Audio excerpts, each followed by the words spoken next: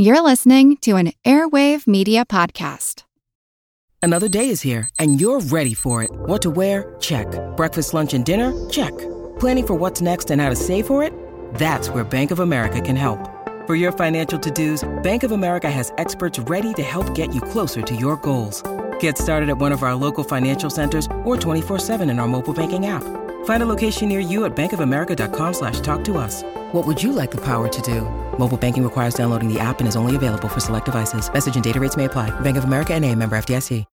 When you need mealtime inspiration, it's worth shopping Kroger, where you'll find over 30,000 mouth-watering choices that excite your inner foodie. And no matter what tasty choice you make, you'll enjoy our everyday low prices, plus extra ways to save, like digital coupons worth over $600 each week. You can also save up to $1 off per gallon at the pump with fuel points. More savings and more inspiring flavors make shopping Kroger worth it every time. Kroger, fresh for everyone. Fuel restrictions apply.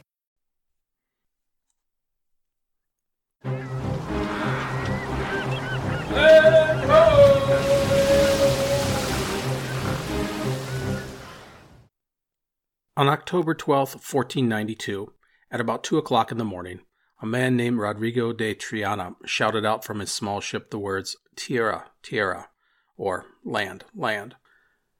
That moment marks one of the pivotal events in world history.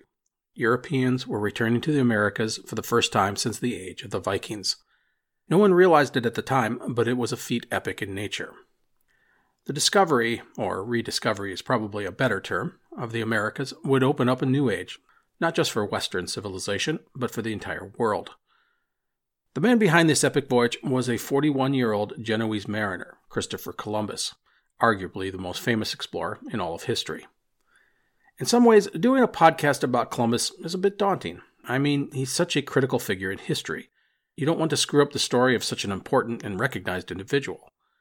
Another challenge about telling the story of Columbus is that there is a lot written about him. Sometimes too much information makes writing these scripts more difficult, as you have to call through so many sources to find your story.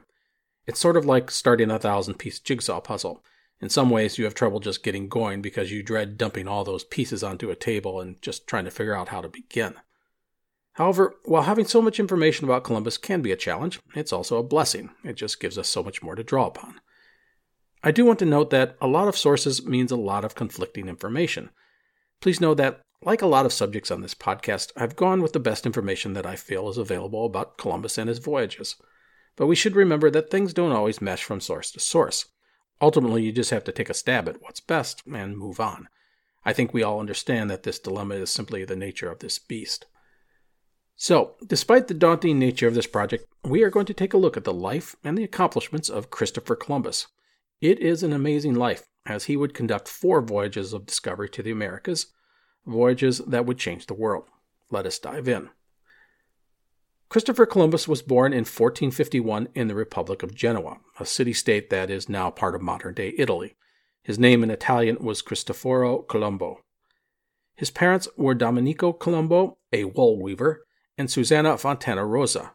He had 3 brothers, Giovanni, Pellegrino, and Bartholomew, as well as 1 sister, Biancanetta. Columbus was the eldest of the children. As a wool weaver, Domenico Colombo would have had a steady job. It might not have made him rich, but it paid the bills. The family would have been what you'd call middle class, or maybe lower middle class. Like some of the Italian city-states, such as Venice and Naples, Genoa was historically a powerful and influential city. The city at one point controlled the islands of Corsica and Sardinia, as well as lands in Greece and Turkey and the Crimea.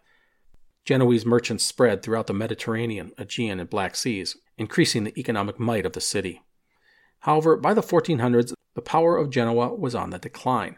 Wars with rivals such as Venice would weaken the city-state, and the encroachment of the Ottoman Turks in the east would further diminish Genoa's empire. The fall of Constantinople, today known as Istanbul, in 1453 was a major blow, as the overland flow of silks and spices and other goods from the east was greatly reduced.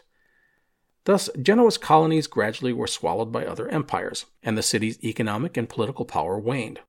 By the mid-1450s, around the time of Columbus's birth, the city was basically a pawn in the great political games of Europe.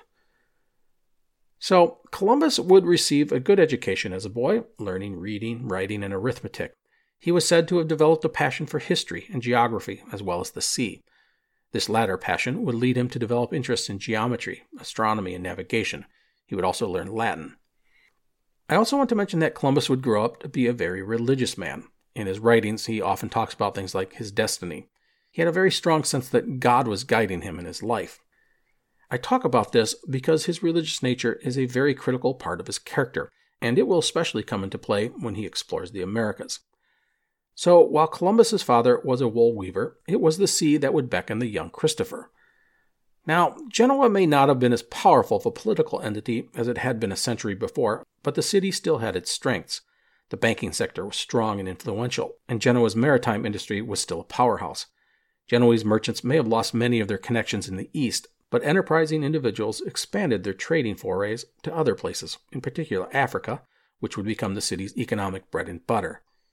The slave trade was extremely profitable and dangerous. In Europe, it was against church law to own a Christian slave, but non-Christian slaves were a different matter. This made the trade of slaves from Africa and the East a huge industry, and the Genoese were part of it. So, like many Genoese young men, Christopher Columbus was destined for the seas. He says that he went to sea at the age of 10. If so, he would likely have been a cabin boy. As he grew into his teens, Columbus learned the arts of being a sailor. A lot of the information about Columbus in his youth is a bit murky, so all of the stories of his younger years are suspect. However, it does appear that he participated in trading as well as military missions during his formative years.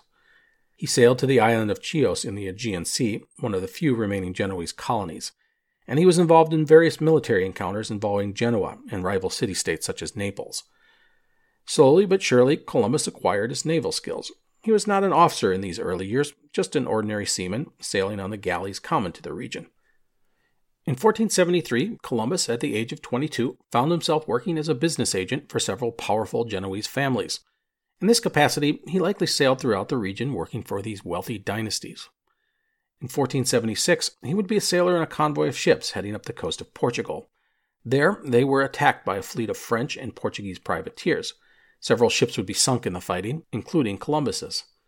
As for Columbus, he was wounded in the fighting, and to survive, he would find himself clinging to the wreckage of one of the ships. He would be forced to swim 6 miles in the ocean, using the wreckage as a life vest of sorts, until he reached the Portuguese coast. Now that he was in Portugal, Columbus would travel to Lisbon and eventually settle in with the large Genoese community that lived there. This would be his home for nearly a decade. Now, if his near-death experience did anything, it did not dissuade Columbus from going back to sea. The next year, he would partake in a journey north to Bristol, England, and Galway, Ireland. There is even some thought that Columbus went as far northwest as Iceland, but no one knows if that is true. Eventually, he would settle into his new home in Portugal, and there Columbus would see the maritime world changing before his eyes. The Portuguese were Europe's most aggressive mariners, and here he witnessed and experienced their distinctive caravels, ships that were sturdy and maneuverable, unlike the galleys he had sailed on in the Mediterranean. Lisbon was a vibrant and active port, and there was opportunity for an experienced sailor such as Columbus. The Portuguese, for decades, starting under Prince Henry the Navigator, had been aggressively exploring the western coast of Africa, pushing further and further south. Their goal was ultimately to round the southern tip of Africa, wherever that was, and to establish a trade route to the Far East. Now, getting to the Far East meant trade: silk, gold, precious stones, and of course spices. We all know how important spices were at this time. Things like cinnamon, cloves, pepper, and nutmeg, they were worth more than gold. And the only place you could get these things were in the mysterious eastern lands of China and India and the Spice Islands. As noted, the Portuguese were set on reaching the Far East by rounding Africa, but other people had a different idea. This other school of thought believed that if you could sail west into the Atlantic, you would eventually reach Asia.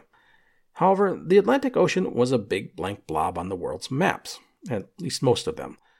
Now, Columbus was one of those men who believed that Asia was just over the western horizon. It was here, in Portugal, that he began to devise his idea for a voyage of exploration to the west. Now, I want to take a bit of a side trip to help set the stage for Columbus's voyage, even if it is many years away. At this time, Spain was not the single political entity that we know it today. Instead, Spain consisted of 4 distinct territories: Aragon, Castile, Granada, and Navarre. The other major player on the Iberian Peninsula was Portugal. But in 1469, Isabella of Castile wed Ferdinand of Aragon. Both were heirs to their respective thrones. Castile was the preeminent power of the region, but Aragon was no slouch. The marriage made for a potentially formidable political entity. In 1474, Isabella would ascend to the throne of Castile. This would spark a war between Castile and Portugal, the War of Castilian Succession. In 1479, the war would come to an end with the signing of the Treaty of Alcacovas. The result would be a bit of a mixed bag. Essentially, Isabella and her allies would claim victory on land, but the Portuguese would claim victory at sea. Isabella retained her throne and would gain possession of the valuable Canary Islands, but the Portuguese would be awarded the exclusive rights of navigating, conquering, and trading in all of the Atlantic Ocean south of the Canaries.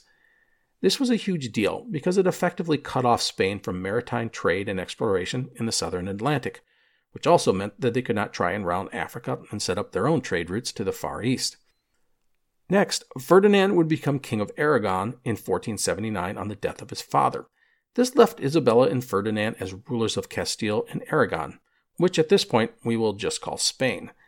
The monarchs were ambitious, and they desired to get in on the valuable trade enterprises that the Genoese and Venetian merchants held in the Mediterranean, as well as those that the Portuguese had in the south.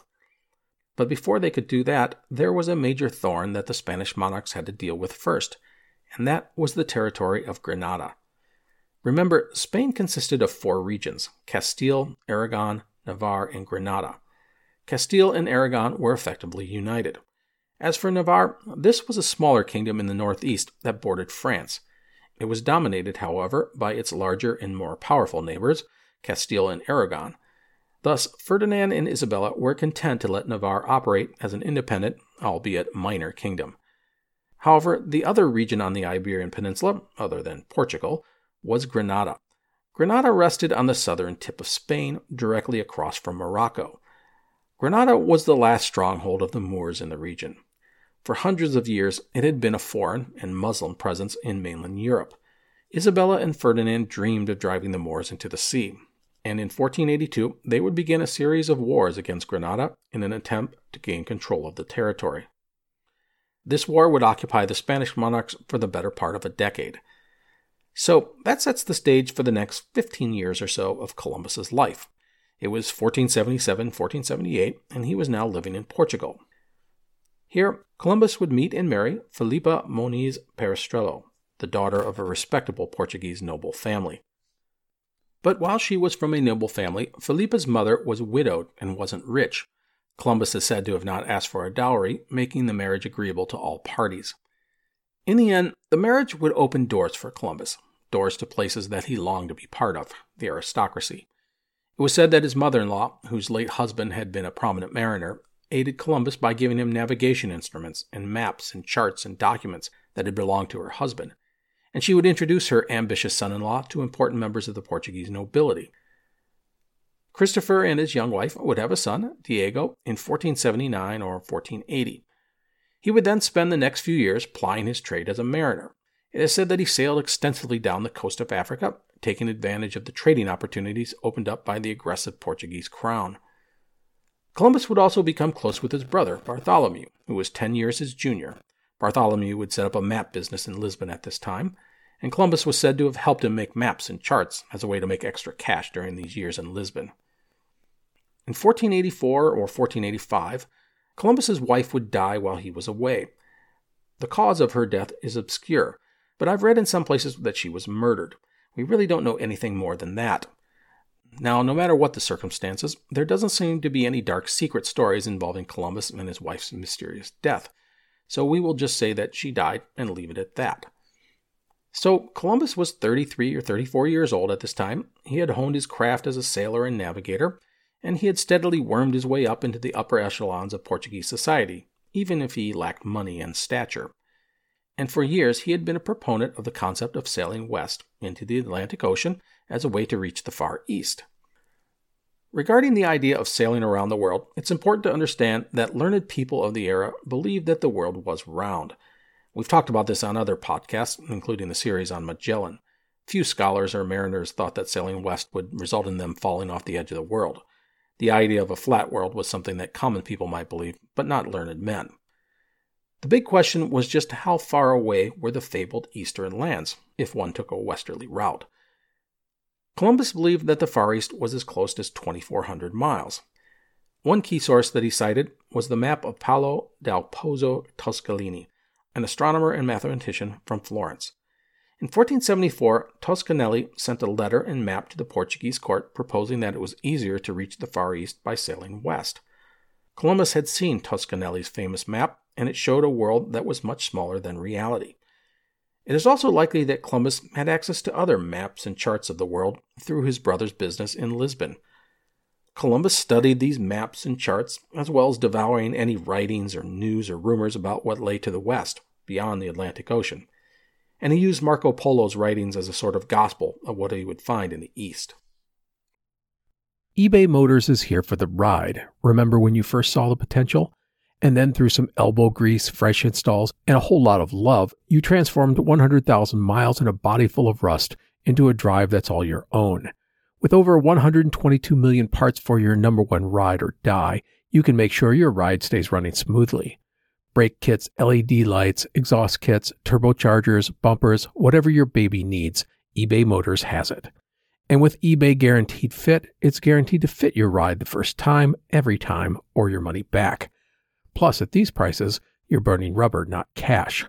Keep your ride or die alive at ebaymotors.com. Eligible items only, exclusions apply. So, in 1484 or 1485, he finally decided that the time was right to pursue his grand enterprise, an expedition to the west.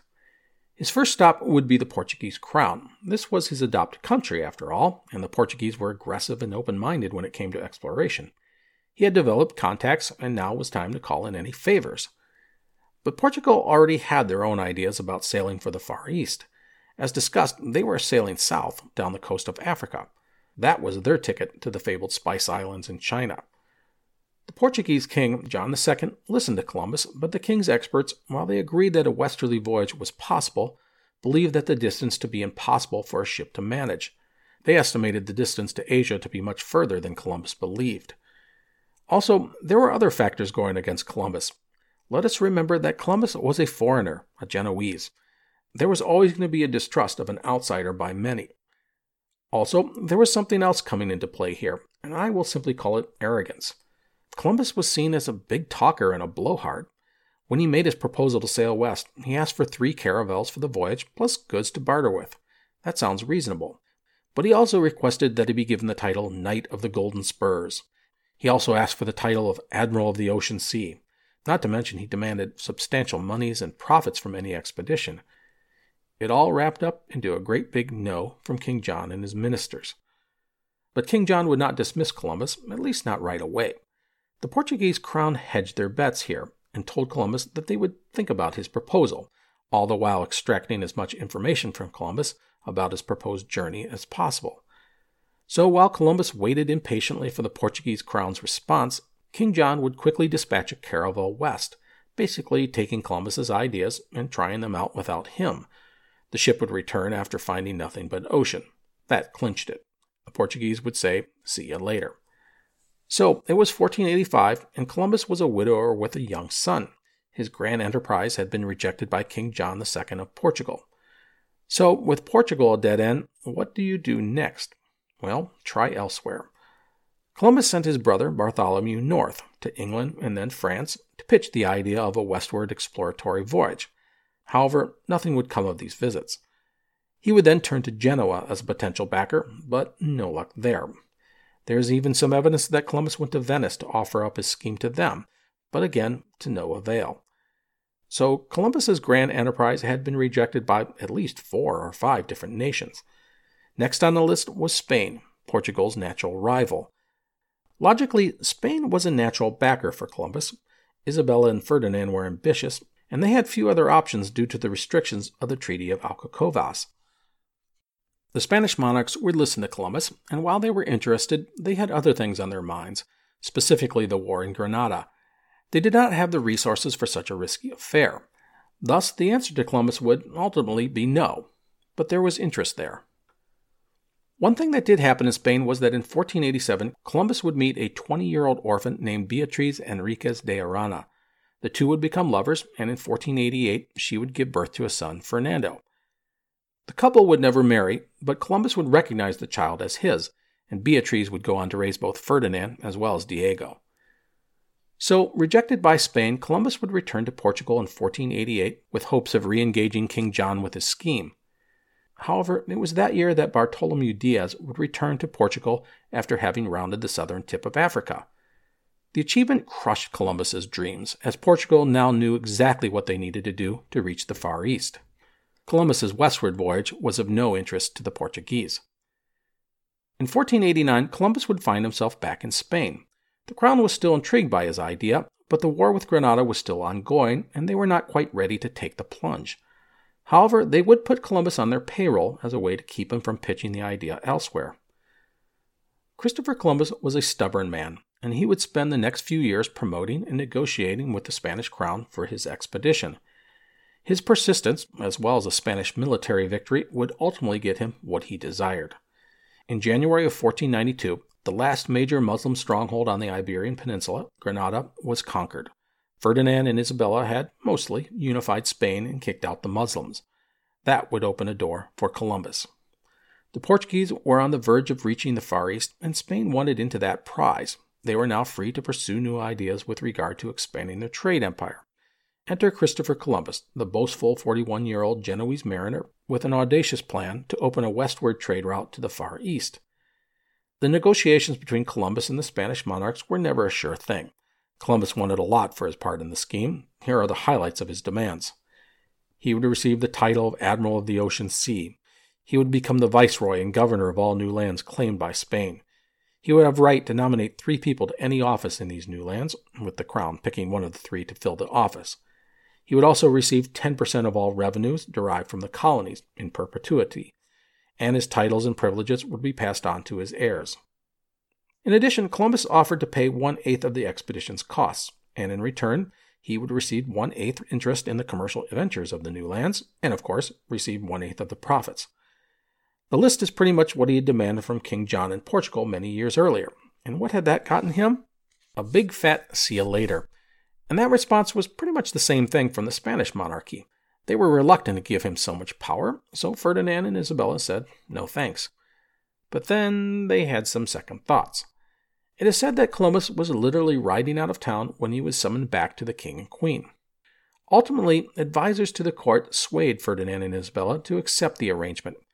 Columbus's demands were excessive, no doubt, but if he succeeded, they would all make a fortune from the venture. Thus, on April 17, 1492, in Santa Fe, Granada, Ferdinand and Isabella struck a deal with Columbus.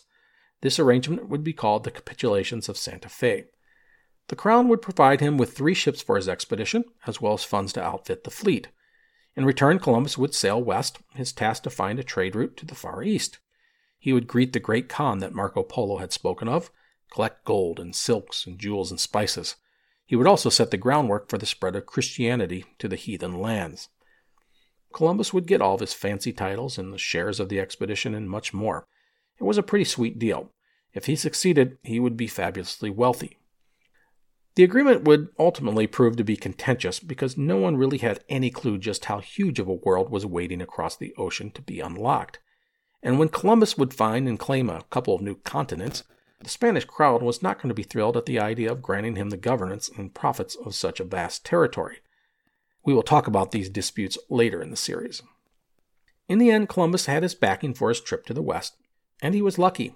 The crown wasn't requiring him to fund the entire expedition, only 1/8 of it. That would be much more manageable. As for financing, Isabella supposedly offered up her jewels to pay for the expedition, but that was just a gesture on her part. In reality, the crown would get money for the expedition from a group of Genoese bankers residing in Seville, and repaying them by selling indulgences and levies. Columbus's expedition would come together quickly. The Spanish government would sort of just order people to help Columbus. If supplies were needed, they were taken and paid for in the name of the crown. The fleet would be assembled at the port of Palos de la Frontera, or just Palos, in the southwest of Spain, west of Seville. Columbus had the right to 3 ships for his voyage. He would get 2 when Martin Alonso Pinzon, a wealthy navigator, and his brother, Vicente Yanis Pinzon, both natives of Palos, would sign on board to the expedition. The Pinzon family would bring a lot to the table. First, Martin would provide needed capital for the expedition, investing a significant amount of his own cash into the enterprise. Second, there were the ships. The Pinzon brothers had connections, and used those connections to convince two business associates, Juan de la Cosa and Juan Niño, to commit their ships to the expedition. But just as important, the Pinzon family was well respected by the sailors in the area, and their participation was critical in filling out the ship's rosters. Many of the local men would not have trusted Columbus, a foreigner with an outlandish scheme, but the Pinzon brothers, particularly Martin, were a different matter. Their involvement gave a legitimacy to the endeavor, and thus Columbus had a solid crew, not just those that he could force into his service. The two ships that the Pinzon brothers helped bring to the expedition were the Niña and the Santa Maria. The Niña was a small caravel with a burden of 50 to 60 tons, and probably no more than 50 feet long. Her official name was Santa Clara, but the ship was called Niña in reference to its owner, the aforementioned Juan Niño. The other ship was a carrack named Santa Maria. She would be the largest of the fleet's 3 vessels, about 60 feet long, with a burden of more than 100 tons. Santa Maria had a single deck and 3 masts. She was more robust than the other ships in the expedition and would serve as Columbus's flagship. The third ship for the expedition was not that easy to obtain, and eventually it would be pressed into service. The ship, the Pinta, was owned by Gomez Rascon and Cristobal Quintero. Neither of the two men or the crew were happy to be part of the expedition. Pinta was a caravel about 55 feet long and had a burden of 60 to 70 tons. Next, with his ships in place, Columbus filled out his fleet's complement. As noted, Santa Maria would be Columbus's flagship. He would captain the vessel, which had a crew of about 40 men. Juan de la Cosa, Santa Maria's owner, would be the ship's master, which essentially was the second in command. Niña, the smallest of the ships, was commanded by Vicente Yanis Pinzon. Juan Niño, the owner, was the ship's master. 24 men comprised the crew. Pinta was commanded by Martin Alonso Pinzon. A third Pinzon brother, Francisco Martin Pinzon, would serve as the ship's master. The Pinta was reputed to be the fastest of the fleet's vessels. She had a crew of 26 men. So Columbus had his fleet ready. 3 ships, not big ones, but ships nonetheless. He had roughly 90 men under his command. Now, before he sails, a couple of quick things. First, as a sign of respect to Columbus, the Spanish monarchs would let his son Diego become a page to Prince Juan, the heir to the throne. It was a big gesture by Ferdinand and Isabella, and Columbus must have been in all his glory. I want to remind everyone a little bit about Columbus. He had a reputation as a touchy and sensitive man with a large, and at times fragile, ego. And here he was being showered with everything he dreamed of. Titles, honors, power. It was everything he had desired and expected in his life. When you read about Columbus, there seems to be a lot of pettiness in his character. But I have to remind myself that the man must have been imbued with charisma and energy. He had dreamed a grand scheme like few others had dared to dream. He was proposing to sail into nothing. And I mean nothing. It was a blank spot on the map. That was audacious and nuts. Ships just did not do that. They hugged the shores when they were in unknown waters, or they had destinations in mind, like going from Egypt to Venice. Crossing the Mediterranean was dangerous, but the beginning and end points were a known quantity. Sailing blindly into the ocean for Asia offered none of that certainty. It's really a bold thing to attempt once you consider the situation. But here he was, a foreigner, getting the go-ahead from one of Europe's great monarchies to try such a thing. So, Christopher Columbus, the boasting Genoese navigator, was finally getting his chance to prove to the world that they were wrong and that he was right.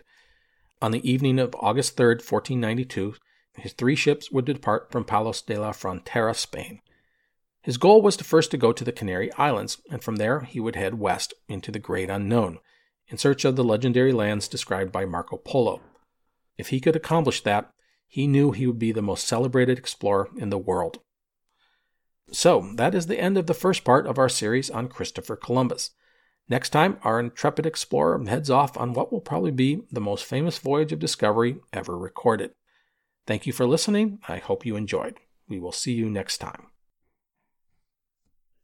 The French Revolution set Europe ablaze. It was an age of enlightenment and progress, but also of tyranny and oppression. It was an age of glory and an age of tragedy. One man stood above it all. This was the Age of Napoleon. I'm Everett Rummage, host of the Age of Napoleon podcast. Join me as I examine the life and times of one of the most fascinating and enigmatic characters in modern history. Look for The Age of Napoleon wherever you find your podcasts. Hello, my name is Matt, host of the Pirate History Podcast. Pirates rank among the most mythologized and romanticized of all historical figures. It can become easy to forget that pirates were real people that had real-world concerns. If you like tales of high-seas adventure, daring do, and also want to learn more about who Blackbeard supported to be king, you can learn more about all of that at the Pirate History Podcast.